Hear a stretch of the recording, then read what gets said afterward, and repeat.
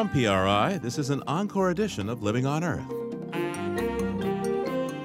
I'm Steve Curwood, examining the state of the world's rivers. Some experts say the mega dams that generate mega power are destroying a vital resource. The state of the world's rivers is in grave peril, and there is no international institution looking squarely at the question of, can we dam all of our rivers for the sake of hydroelectricity and still have viable societies here on Earth? Dams and what happens when you tear them down. How wild rivers running free are arteries that feed the forest and, in Alaska, help drive the economy thanks to wild salmon. If we give these guys fresh water and a good habitat to spawn in, these fish come back year after year after year, and we can keep making money on them. Locals say plans for mines upstream in Canada could threaten the fish. That and more this week on Living on Earth. Stick around.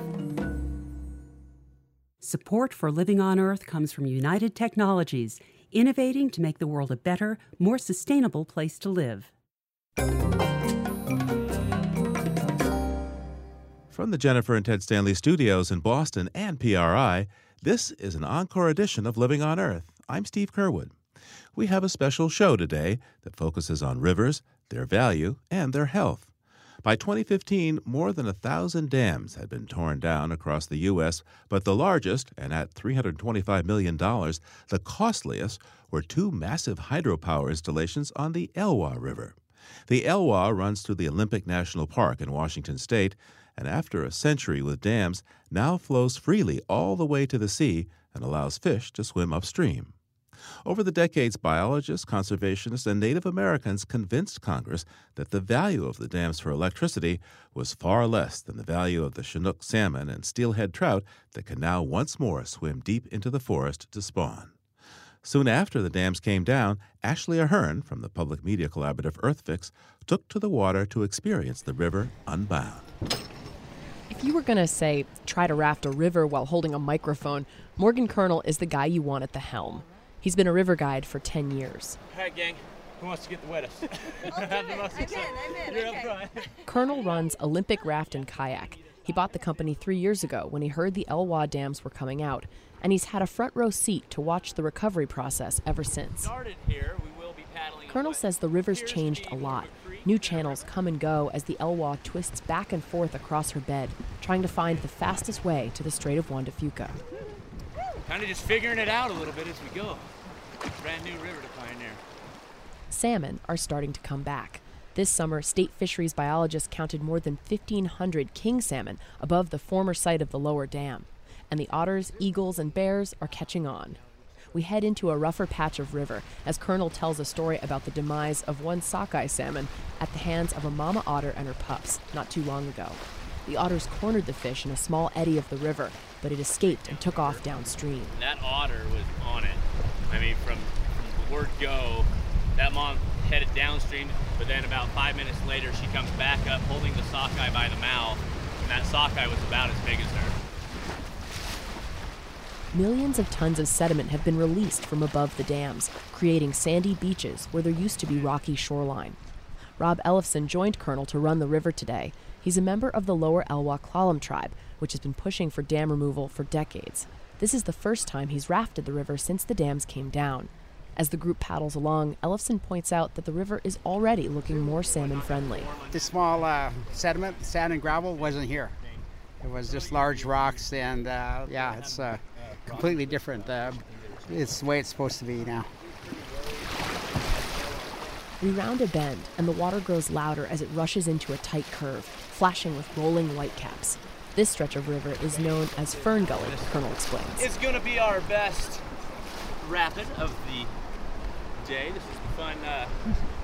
Can be class 3 in higher water, probably class 2 plus right now.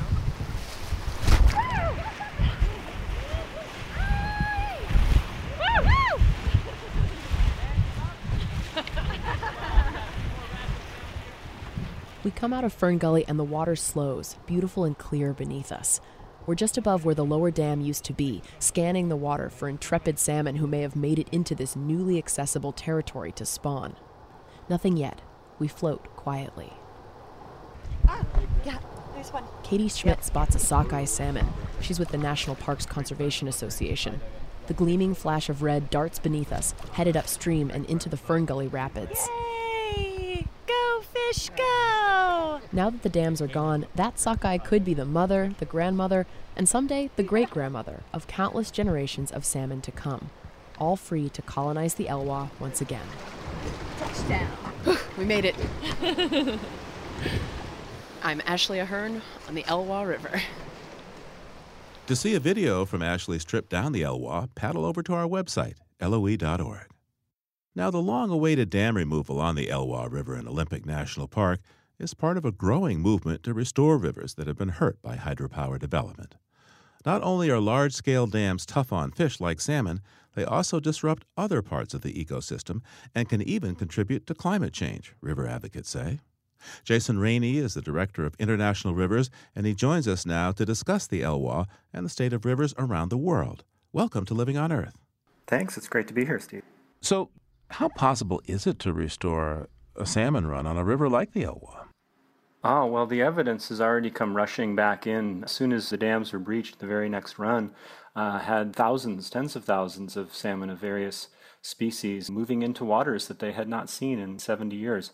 So quite remarkable and epic. You need a remnant run to recolonize, but they did so naturally and willingly in this case. Interesting, because neither those fish or their grandparents or even their great-grandparents had ever made that run. It's true, but there's something instinctual that had brought them up as far as they could go for generations and generations and generations, and once that barrier was removed, they were able to find better, more suitable spawning grounds. How common is what's happening on the Elwha? Where else are dams coming down here in America? Yeah, well, in the United States, there have been over 1,000 dams removed, a lot of them small dams in the East Coast and Eastern Seaboard. The Elwha dams are the largest of two that are being removed, but others have been removed in the Pacific Northwest as well and have supported a rebounding of salmon populations and other ecological benefits. What do you think about the argument that we need hydropower because it's a renewable source of electricity? Yeah, well, that's really the arena that I'm most engaged in these days at International Rivers. There's a hydropower boom happening globally that is unlike any other time before, and the pressure put on the world's rivers is great.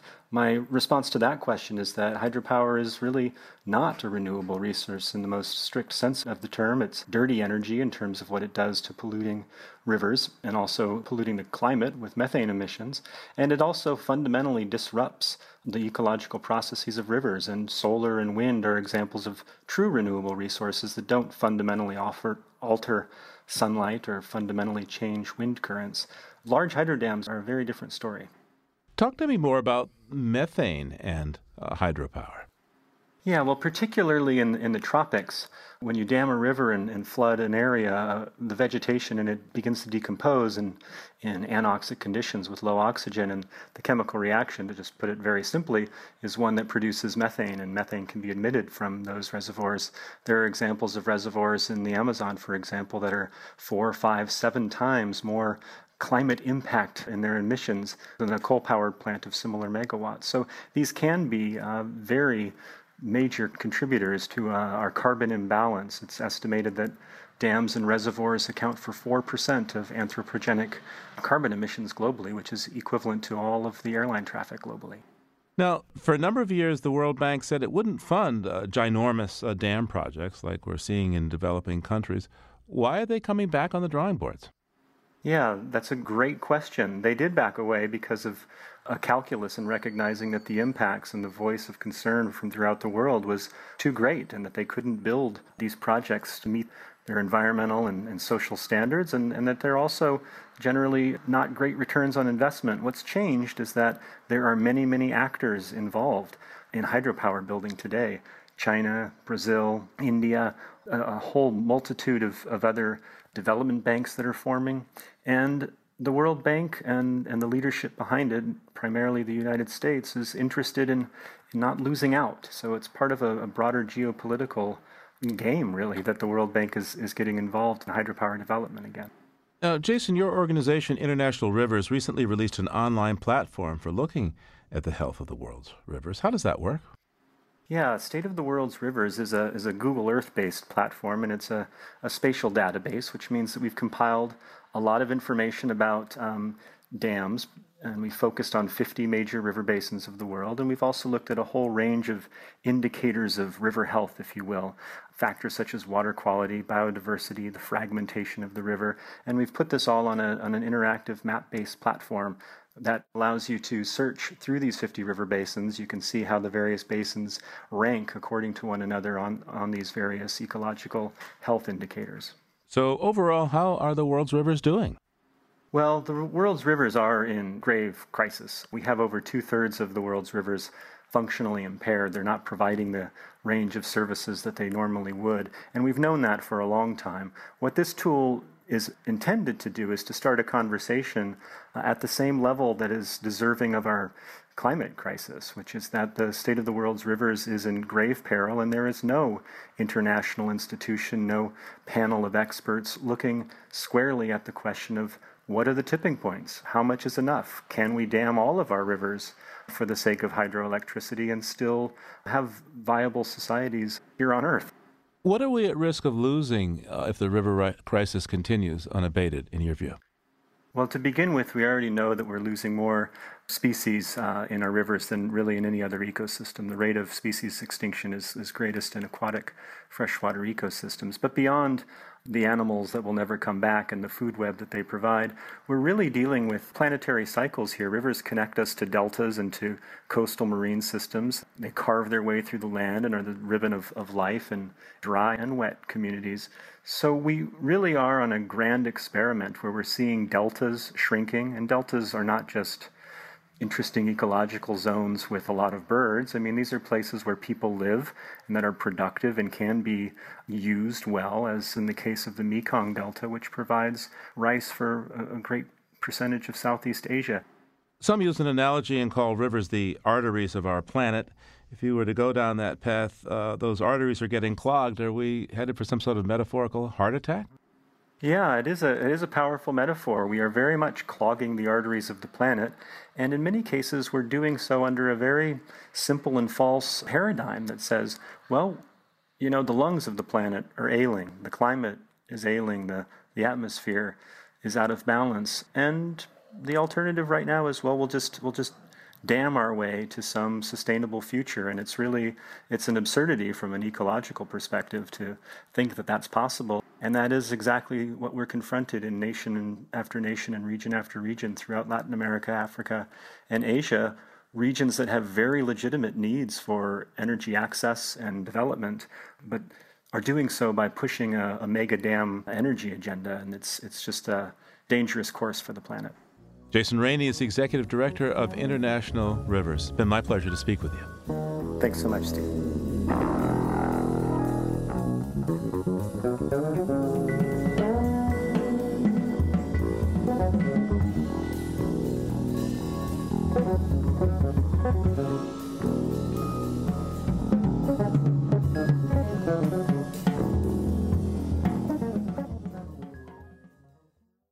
Summer in southeast Alaska is salmon season. As the days grow long, the iconic fish begin to run up rivers and streams, and the fishing economy jumps to life. Juneau isn't the biggest fishing town in the region, but salmon are everywhere, on every restaurant menu, on T-shirts and gift shops. And in the harbor, hundreds of fishing boats constantly come and go. Just a few miles outside the city, small commercial fishing boats cruise around the mouth of the Great Taku River, netting the salmon as they head upstream. Juneau is also a popular jumping-off point for fly fishing trips, and sport fishing is an important source of income. Living on Earth's Emmett Fitzgerald spent some time in Juneau in the summer of 2014, reporting on the fish, their importance to the people who live there, and potential threats to the salmon that drive the local economy. And a fly fisherman with a conservation ethic gave Emmett a lesson in casting and salmon science. It's a blue summer day, about as warm as it gets in southeast Alaska. Fly fishing guide Mark Hieronymus has the morning off, but he's more than happy to spend it at one of his favorite fishing holes. Although he's not about to let me give away the precise spot on national radio. You could say that we're at a small stream very close to the mouth of Taku River in Taku Inlet. In chest-high waders, we tramp along the pebbled banks. Where the stream narrows, Mark wades in, and we slosh across to the other side.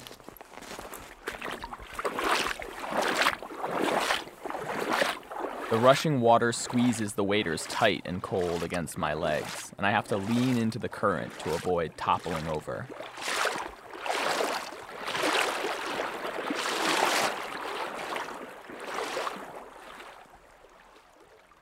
On the other shore, Mark sets up shop. He puts his pole together, ties on a feathery orange fly, and starts showing me how it's done. You're going to go like this with this rod. You're going to cast it back out there, and you want to cast this kind of gentle, so I'll show you this cast called a roll cast. Okay. If it ever tightens up, that's a fish. There's so many fish in this stream that even I managed to get a few bites, but Mark's the real master here. As the line dances back and forth above his head, he tells me about the different salmon in southeast Alaska. The largest of those, in terms of numbers, are pink salmon. The run sizes fluctuate, but this year, to give you an idea, this is going to be a poor run of pink salmon this year, and they're projecting a harvest of around 22 million with a total escapement of somewhere over 30 million. There's 5 salmon species in all. As well as the pink, there's chum, coho, sockeye. And then we get king salmon, too, that run in here. And those are the commercially caught fish. And then we also have steelhead, which is the anadromous form, the ocean-going form of rainbow trout. That's the sort of the prize sport fish. That's the crown jewel of most sport catches. And here in southeast Alaska, we have officially about 330 streams with steelhead in them. But if you talk to folks that have fished for them for a long time, they'll tell you that that number is closer to about 450 streams with steelhead in them. So This one? This one does have steelhead, but you don't have to print that. Mark lands his fly a few feet from the opposite bank, just above a cluster of dark shadows hanging in the water. They look like rocks to me, but Mark says they're pink salmon, or as he calls them, humpies, after the characteristic hump on the back of the male. These humpies are in their final days of life, waiting for more salmon to join them upstream. When they get a quorum, they'll spawn and die. These humpies have a 2-year life cycle. So these fish here, when they spawn, you know, they'll die and they enrich the stream here. And the young swim out to sea next year, next spring.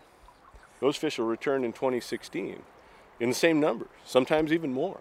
It doesn't take long for Mark's fly to get some action. Well, this is a pink salmon. Looks like a female, and a little one. It grabbed it.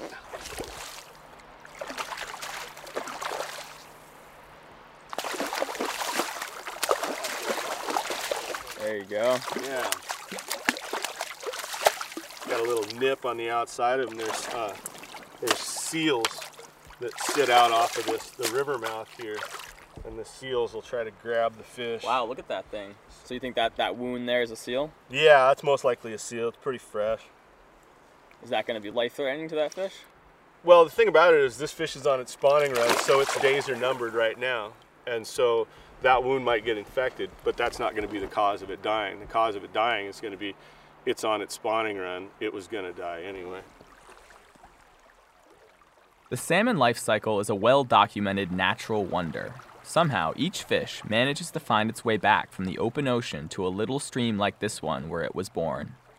Scientists think they use the Earth's magnetic field and their sense of smell to help them get back home. But it's still a bit of a mystery. This summer, though, the salmon cycle was disrupted on one of the biggest sockeye rivers in North America. On August 12th, a dam holding back wastewater from the Mount Poly copper and gold mine in British Columbia burst, sending over 6 billion gallons of polluted water and mine waste into the Fraser River, just as the sockeye had begun to swim upstream. Mark says that as he watched the horrific images on the news, all he could think about was the salmon. Once they enter fresh water on their spawning run, their time is limited, and so they have to find clean gravel and have clean water to spawn in. That's the whole reason these fish come back.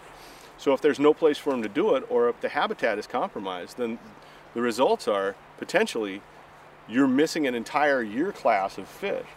Canadian officials say the Fraser River sockeye have weathered that spill fairly well, but it's way too early to know what the long-term impact on the population will be.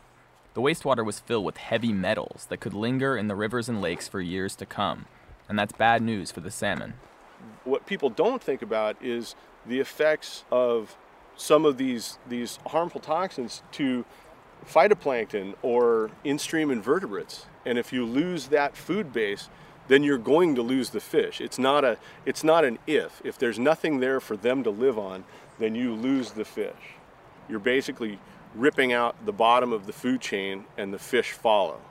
Mark hopes that the Mount Polly disaster is a wake-up call about the dangers of mining in sensitive watersheds. British Columbia is in the middle of a mining boom, and several BC mines are planned along rivers that flow right into southeast Alaska. Rivers like the Unuk, the Stikine, and the Taku near where we are right now.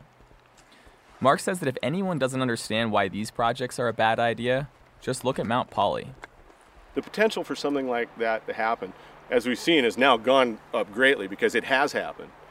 And so to have it happen in a place that produces, a place like, say, the Taku Valley or the Stikine Valley or the Unuk Valley that produces a substantial amount of southeast Alaska's fish, frankly, it's fairly horrifying.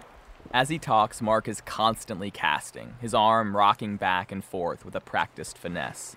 He lays the line down on the water and lets the fly drift through the salmon shadows. If they don't bite in 5 seconds, he yanks it out and starts again. For Mark, protecting fish is a personal economic issue. He's had a lot of different jobs since moving to Juneau 25 years ago. Seafood processor, fly designer, and today, as well as being a fly fishing guide, he's the sport fish outreach coordinator for Trout Unlimited Alaska. I always, people, when they find out I work for Trout Unlimited, they say, what is that, some kind of environmentalist organization? I say, no, we're conservationists. There's a big difference. I want to conserve it so I can keep killing it and keep making money off of it. But they have to be around for me to do that. Before long, Mark's got another fish on the line. He pulls the salmon out of the water. It's another female, he says. The thing that people don't really realize is that if we give these guys fresh water, clean water, and a good habitat to spawn in, the management is such that these fish come back year after year after year, and we can keep making money on them. Mark pulls the hook out of the lip and slides the fish back in the water. It lingers for a moment, then swims off.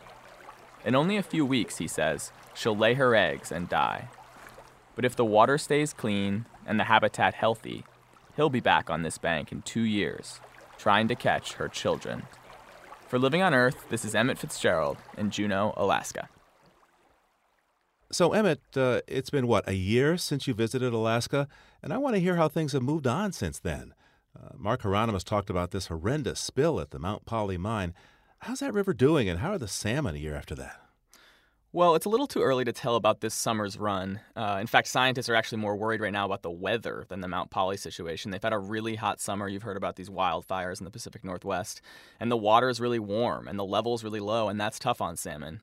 But in terms of the spill itself, it's still a little unclear what the overall impact will be. It could take years for those toxins to work their way up the food chain and actually start affecting the fish. But salmon advocates in Southeast are worried because they're actually talking about reopening the mine. Really? Yeah, the mining company got approval to begin limited operations. They still need more permits before they get back to where they were before. But yeah, people are pretty concerned. There was an independent report that looked into the situation at Mount Polly to determine what went wrong and make some recommendations. And many of the activists that I talked to are saying that the recommendations they made, things like not storing mining waste in watery ponds, which flood out into rivers, those sorts of recommendations aren't really being followed as the mine reopens. And Emmett, it's not just the Mount Polly mine.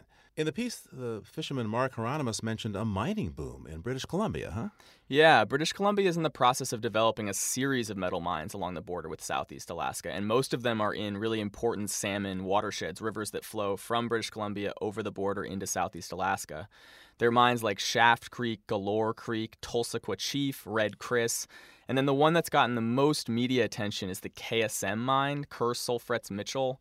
And that's a massive copper and gold mine that's being developed in the headwaters of the Unuk River, which is a big transboundary river, they call it, which flows from British Columbia into southeast Alaska and empties out right next to Juneau, the state capital.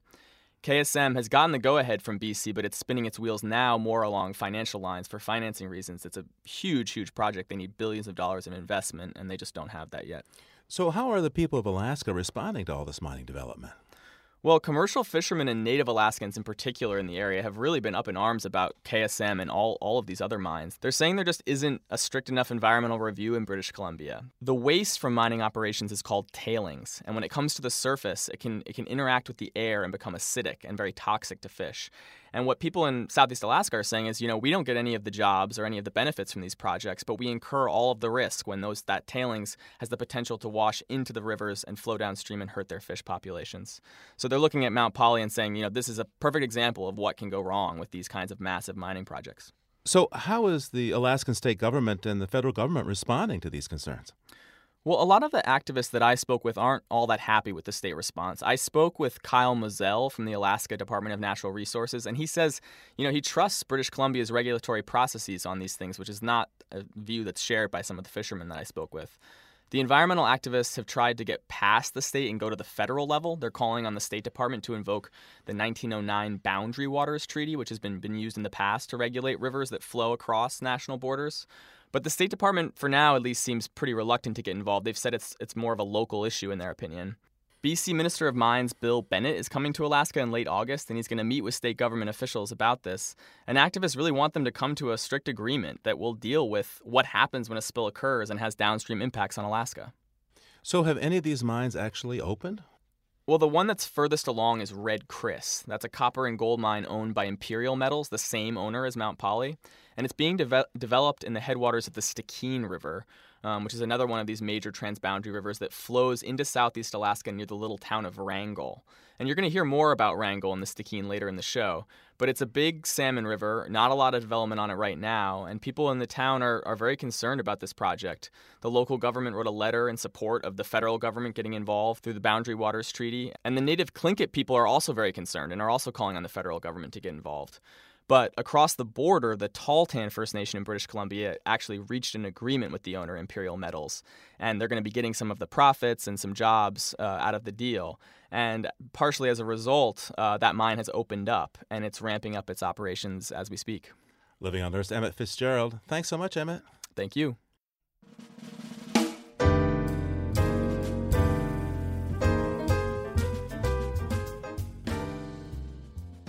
Well, once the salmon start running up the rivers of the West, it's not only fishermen that look to a bountiful harvest, bears do too.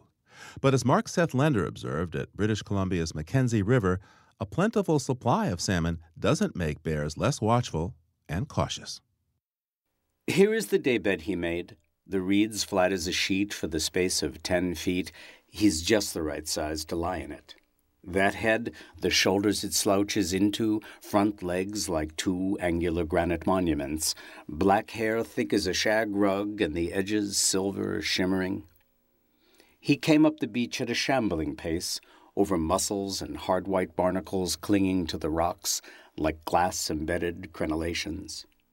He crossed the estuary at the shallows, downstream from where the river pours out of the heavy woods, then up the bank and paused, looking left, looking right, and along the grassy knoll and down to the promontory where he now stands, staring at me. Eyebrows raised in a kind of question mark, eyes open wider than they should be, chin lifted a little. An expression you might take for surprise. It isn't. Yesterday another smaller bear, black as a lump of coal, was fishing for salmon right there.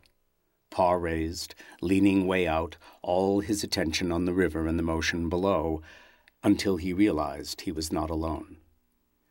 Hungry as he may have been, he ran, suddenly.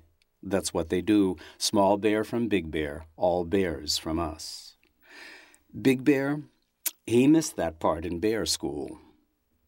And I am glad of the 100 meters of glass-green water between us. He needs his claws in the sand and never takes his eyes off me. On the rocks at my right, a salmon writhes. We tried to launch her again upstream to meet her fate. She did not have it in her. When Big Bear sees her there, fate will come to her. Better her. In the morning, we kayak around the corner and along the promontory one last time.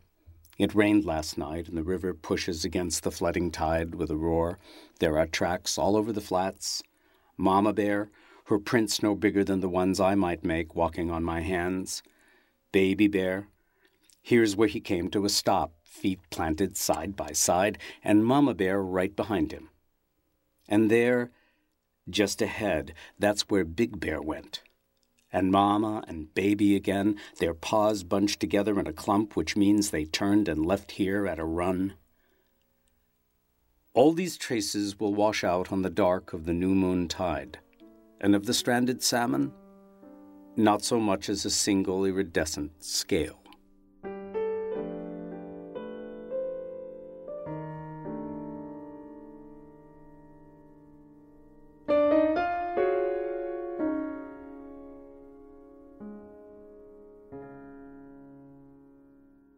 Coming up, a portrait of a special community in Alaska and its prospects if Canadian mines go forward.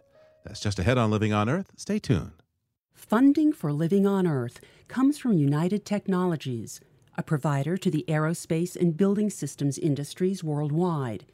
UTC Building and Industrial Systems provides building technologies and supplies container refrigeration systems that transport and preserve food and medicine, with brands such as Otis, Carrier, Chubb, Edwards, and Kidde. This is PRI, Public Radio International. It's a recycled edition of Living on Earth. I'm Steve Curwood. Southeast Alaska is a patchwork of tiny coastal towns, connected only by a network of ferry boats. The ferries run 24/7 all year long, carrying backpackers, business people, and high school sports teams from one town to the next. If you take the afternoon ferry heading south from Juneau at about 5 in the morning, you'll get to Wrangell. This sleepy little fishing town is located on Wrangell Island, a few miles from the mouth of the Stikine River, and is home to just over 2,000 people. Every summer, locals head out of town and travel up the Stikine to fish and hunt, and the river is the center of an emerging tourist economy. Living on Earth's Emmett Fitzgerald headed to Wrangell for this report. Nancy Barlow, a kind-faced woman of about 65, first came to the little town of Wrangell on a ferry boat 16 years ago. So I came up on the ferry, spent a month running around the interior, and then spent another month coming back down, stopping at all the islands along the inside passage. And I stopped here. Wrangell has 2 harbors, 4 bars, 1 hotel, the Stikine Inn, and the only 9-hole golf course in southeast Alaska. Nancy says it didn't take her long to fall in love with the place. The people are friendly. The dogs are friendly. And it's just a beautiful little town. Now Nancy's the manager of a youth hostel based in the First Presbyterian Church. Life in Wrangell is isolated, but Nancy says that she meets people from all over the world and has neighbors of all species. When you go for a drive, you have to be careful. There might be a deer crossing the road. You might see a moose. Or there's a bear over at the airport. It's the natural environment that people down south don't ever get to see. One of the most striking aspects of that environment is the Stikine, a glacier-fed river that springs up in the mountains of British Columbia and empties into the sea in a muddy delta a few miles outside of Wrangell.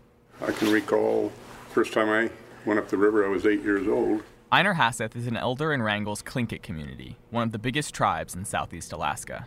He says that when it comes to the Stikine, his grandmother taught him everything he knows. I remember my grandmother, she came to Wrangell in 1927, and the following year she met up with a couple of old friends, and they took her up the river, and they went after subsistence fish. And she continued to do that for several years and kind of instilled in me that that's a good practice. At least you can put food on the table. So he follows his grandmother's advice. Each year I go up there and get sockeye and put that up for the winter and do my moose hunting. And I'm not successful all the time, but nobody is. And then as far as berry picking and that, I gather high bush cranberry up there every year and bring it down. No, it's pretty productive. When Einar was a kid, he would take a riverboat 60 miles upstream across the Canadian border and deep into British Columbia to a little river town called Telegraph Creek. And I kind of thought, yeah, this is a place to be, because there was a hustle and bustle up there. That's the first time I ever run into a horse. Saw a horse for the first time. In Telegraph, Einar met people from the Tahltan First Nation, a Canadian tribe from the Upper Stikine. The Tlinkits and the Tahltans shared the river and its resources for centuries. The coastal Tlingit traded what they got from the ocean, shell tools and oil from a fish called the Ulican, to the interior Tahltan for caribou hides, moose, and snowshoes. Marge Bird, a Tlingit elder in Wrangell today, remembers the trade from when she was a little girl. The people from Telegraph would come down there and bring their smoked moose hides and their dry fish because they can dry it up there, and trade our halibut and our different things we could get here with what they got up there. But native Alaskans weren't the only ones interested in the river's bounty. Russians arrived in the late 18th century in search of fur, and they found willing trading partners in the Tlingit, who often acted as middlemen, selling them otter and beaver pelts they got from the Tahltan at a higher price. Then the Hudson Bay Company got involved in the fur trade, and by 1850 the otter and beaver populations had collapsed. But in the 1860s, prospectors discovered gold, and the Cassiar and Klondike gold rushes brought waves of settlers to the Stikine and its tributary, the Iskoot. By the turn of the century, they had established the town of Wrangell at an old Russian fort a few miles from the river. The mineral resources in the area are vast, and Angie Eldred of the Southeast Alaska Watershed Council says that gold mining continued in the 20th century. In the 1980s and up to, I think, the late 90s, there were 2 mines on the Iskoot where they were mining gold. It was a smaller scale operation, but they were shipping a lot of the ore out on hovercrafts and by airplane, and so it went through Wrangell and it provided jobs. But larger mines could be on the way. In 2014, British Columbia completed a $750 million power line to bring cheap electricity to the Upper Stikine. With that in place, 3 new Canadian copper and gold mines are now in development. Angie says that the people of Wrangell have supported mining in the past, but these mines are a different story. Wrangell doesn't stand to gain anything. There's no jobs coming to Wrangell. We just stand to, take on all of the risk if something were to go wrong. The new mines are Shaft Creek, Galore Creek, and Red Chris. And all of those mines are on tributaries of the Stikine River, so, it's all part of that watershed, and if anything were to go wrong or there were to be a water quality impact, it's going to wash downstream, and it's going to impact all of our resources that are, downstream and on this side of the border. Angie's not the only one concerned about the impacts of mining. Brenda Schwartz-Yeager has lived in Wrangell her whole life and takes tourists on boat trips up the river to see the wild glacial landscape of the lower Stikine. I met her on board her jet boat in the rain. Wrangell wouldn't be here today or earlier if it wasn't for the bounty of the river. The whole reason this community is here is because of the river. I mean, the natives came down the river and settled this area because it was so rich and bountiful. And the reason it's so rich and bountiful is all these nutrients in the river and all the fish. Brenda's family's lived in Wrangell for over a century, and they've always made their living from the river. Her grandmother was a trapper, and her father was a scientist who studied the Stikine. My dad was a fisheries biologist for this area, game warden, and probably one of the first Caucasian men to walk most all of the tributaries of the Stikine, looking at its massive salmon runs. The river runs through the 450,000-acre Stikine-LeConte wilderness, a swath of rugged mountains with old-growth spruce and hemlock crawling up from the river valleys. It's crowded with moose, lynx, grizzly bear, and one of the largest seasonal gatherings of bald eagles in North America. Wildernesses don't seem to work as well when they're very small, little postage stamps. And in order for the ecosystem to really function, you need this vastness. And the Stikine is one of the significances. It's one of these vast places left in the world that's fairly set aside and a little bit untrampled on. Brenda says the few hardy tourists who travel the river with her won't forget that vastness. I like to make them kind of take a breath and realize in a little bit of a way, compared to all that vastness, how kind of insignificant we are. Because we're kind of used to controlling everything all the time, right? Changing the temperature, changing the lighting or whatever. And I think it's a good experience for us humans to every now and then be kind of out of control a little bit. Brenda's all booked up this weekend, so I'm heading up the river with one of her friends, Mark Galla, burly, gray-bearded, and wearing a red plaid coat like a good Alaska lumberjack. Mark runs one of the only other jet boat tours up the Stikine. 30 minutes time out of Wrangell, you're kind of right in the middle of a wilderness where you have great fishing, hunting, glaciers, it's kind of all here and right out our backyard. Right now, his backyard is surprisingly undeveloped, but that could soon change. In addition to mines, Mark says that hydroelectric power has long been considered on the Stikine and the Iskoot. Throughout North America, large rivers have been dammed for hydropower, and Mark says there really aren't many wild rivers left.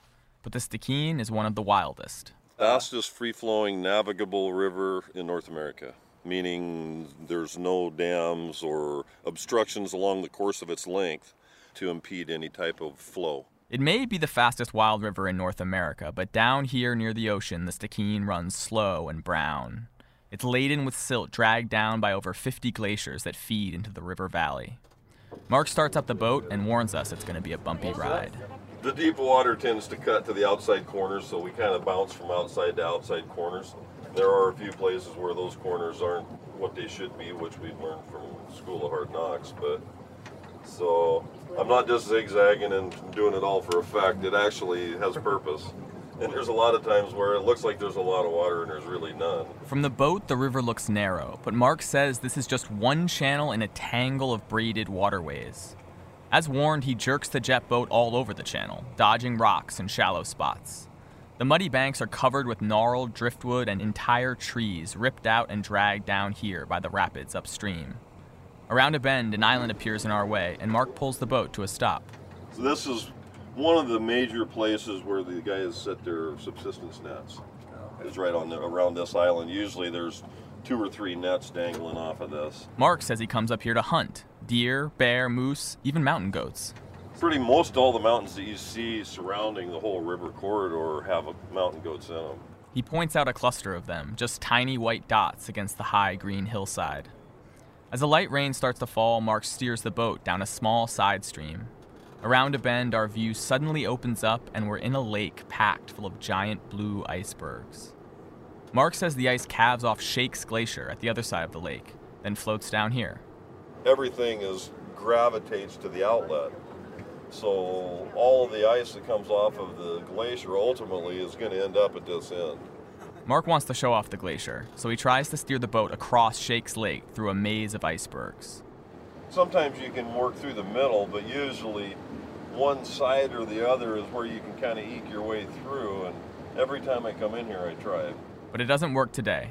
The hull of our boat grinds against an iceberg and Mark has to back out the way we came in. On the way back to town, we stop at a Forest Service hut to eat lunch. It's a tiny A-frame, the only building in a sea of trees. My family moved up here because of logging, timber, in 1967.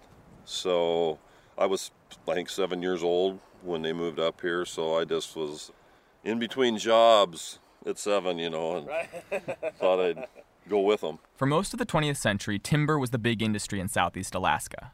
Timber companies signed 50-year contracts with the state to log the spruce, hemlock, and cedar of the Tongass National Forest. At the peak, there were 3 sawmills in Wrangell, the largest employers in town. But despite large government subsidies, the timber industry in Wrangell eventually went bust. Mark says it just wasn't economical to harvest trees in such a remote location. You have to access the beach somewhere, then you have to start building road, then you have to move all your equipment, of course, in to do all that. And it's just all those expenses, tugs and barges and moving equipment, and, lower 48 or Canada, they start their trucks up and go do what they do. It's a familiar American story. Just like old factory towns in the Rust Belt, when the sawmills in Wrangell closed their doors, people left town. We used to be 3,000 plus people, where now we're more like 2,200 or so. So, we took a pretty big hit on population, really, by nearly a third when that timber stuff went away, but I don't know, we seem to have adjusted. People just diversify in different directions and do different things. For us, it largely was tourism. But there aren't many tourists. Wrangell isn't on Southeast Alaska's cruise ship circuit. There aren't any gift shops and only a few places to eat. Still, a small contingent of outdoorsy visitors is giving the town a new post-timber identity. And the main reason they come is the river. In fact, without the river, I really doubt that Wrangell would be Wrangell. That's kind of the big draw for us. And I think kind of what put us on the map. Tourism may be on the rise, but the biggest industry in Wrangell is fishing. There are 2 seafood processing plants with hundreds of employees, and tonight the harbor is packed with boats back in town to sell their catch and refuel. One of those boats belongs to Brian Merritt, an elementary school teacher and commercial fisherman. He meets me at the bar at the Stikine Inn, wearing a faded baseball cap and an NYPD sweatshirt. Brian says he's been fishing since he was in elementary school. Yeah, started fishing with Dad and just kind of escalated from there. bought my own boat when I was 19, put my way through college with it and that sort of thing, started trolling and and it's just, I've always had a boat, then I got a teaching job. A lot of Brian's students come from fishing families, and he tries to teach his classes in a way they can relate to. Alaska, I brought king salmon in, filleted them on the table, showed kids, the bone structure and the spine, and we've talked about the skin. And if I catch a gray wolf when I'm trapping, I'll bring it in the whole thing right in the classroom, set it on the table. We'll look at his paws, his teeth. Anyhow, we do all kinds of ding-dong things. We're bringing an octopus. Sometimes I catch those in my shrimp pots, so we bring an octopus and check those out. And it's whatever's around you bring in from the outside, and it's just a neat way to go with the kids. Brian says he takes each of his students out on his boat at least once during the school year. He knows his methods probably wouldn't fly in any state other than Alaska, but that doesn't bother him. Teachers have contacted me in California and said, I'd be fired if I did that. Yeah. And I said, well, everybody knows me. I've done it ever since I've taught. I've been teaching for 25 years, but it's just an accepted thing in Wrangell. That's how we teach science. That's what the kids get to do. Never had a complaint ever that I'm aware of. With the school year about to start, Brian is in full fishing mode. In a couple of days, he'll be heading out for king salmon, the most coveted of the salmon species in Alaska. I'll get up at like 2:30 in the morning, take off in the dark, run for an hour, start putting my gear in the water just as it breaks daylight. You'll fish all day till at least 9:30 whenever it starts to get dark. Usually anchored up by 11 o'clock, sometimes 10:30, and then 2:33, day starts again, charge back out. And you will do that day after day as long as you're catching king salmon. Nothing is better than that. I mean, you live for that. Brian's fishing boat is versatile. Sometimes he uses it to set a gill net near the mouths of rivers like the Stikine, waiting to catch salmon as they swim upstream to spawn. But more often he's trolling out in the open ocean, dragging long lines with baited hooks behind the boat. It's not the most efficient way to fish. You catch 1/20th the amount of fish trolling that you do gill netting. But Brian says nothing beats the thrill of trolling for king salmon. You have to pick the right tackle, set your line at the proper depth, and fight to land the fish once they bite. Brian says it's almost like sport fishing, except you're making money. It's the game of the mind. It's the challenge of it. And of course, king salmon are worth $70 to $100 a piece versus the dog salmon is worth $6. So you're targeting the high dollar fish. Though kings are the highest dollar salmon, they're also the scarcest. To supplement the wild stock, the state of Alaska and British Columbia release king salmon reared in hatcheries. Alaska and BC have also set tight fishing regulations, allowing only small windows when you can fish for kings. This Thursday is the beginning of the only king salmon window this month. And if it's blowing like a dog on Thursday, most guys are going to tear offshore and try and get to the fish and crash, boom, bash. It's dangerous. But you only got 3 days to catch these kings in August. So anyway, that's going to be the danger factor. Brian says that most fishermen in Wrangell understand that this kind of regulation is needed to protect the species they depend on. Environmentalism can be a dirty word in a deep red, oil-rich state like Alaska. But Brian says fishermen know a threat to salmon when they see one. And mining development in British Columbia has him worried too. Now, I'm not opposed to using some of his resources, but when we're talking about a mine and something might affect a major rivershed, then all of a sudden my opinion changes greatly. The new mines still have serious financing hurdles to clear, but Imperial Metals, the owner of the Red Chris mine, could begin operations in early 2015. Imperial also owns the Mount Poly mine, where a tailings dam breach in the summer of 2014 sent massive amounts of toxic mining waste into the salmon-rich Fraser River. Tis Peterman is a Tlingit activist. She says that when she saw the video of the Mount Poly spill, she couldn't stop thinking about something like that happening on the Stikine. She says a spill like that could wipe out her small fishing town. As one elder told us, you want fish, you want mining. You can't have both. And the fish is the base of our culture. Tis says that the river has the power to unite people who haven't always been allies. And this is the first time I've ever seen the commercial fishermen, subsistence fishermen, tribes, all on the same page. We all can see the potential devastation this stuff will cause.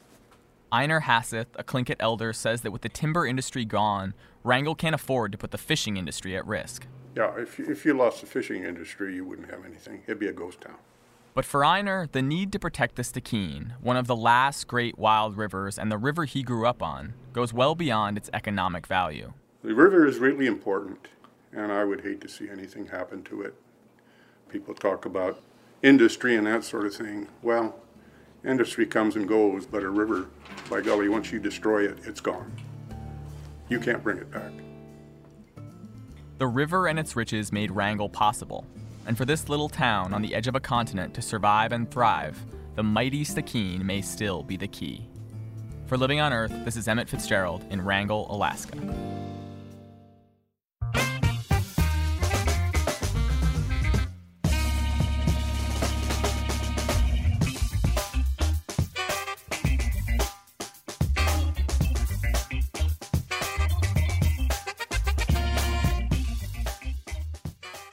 Living on Earth is produced by the World Media Foundation.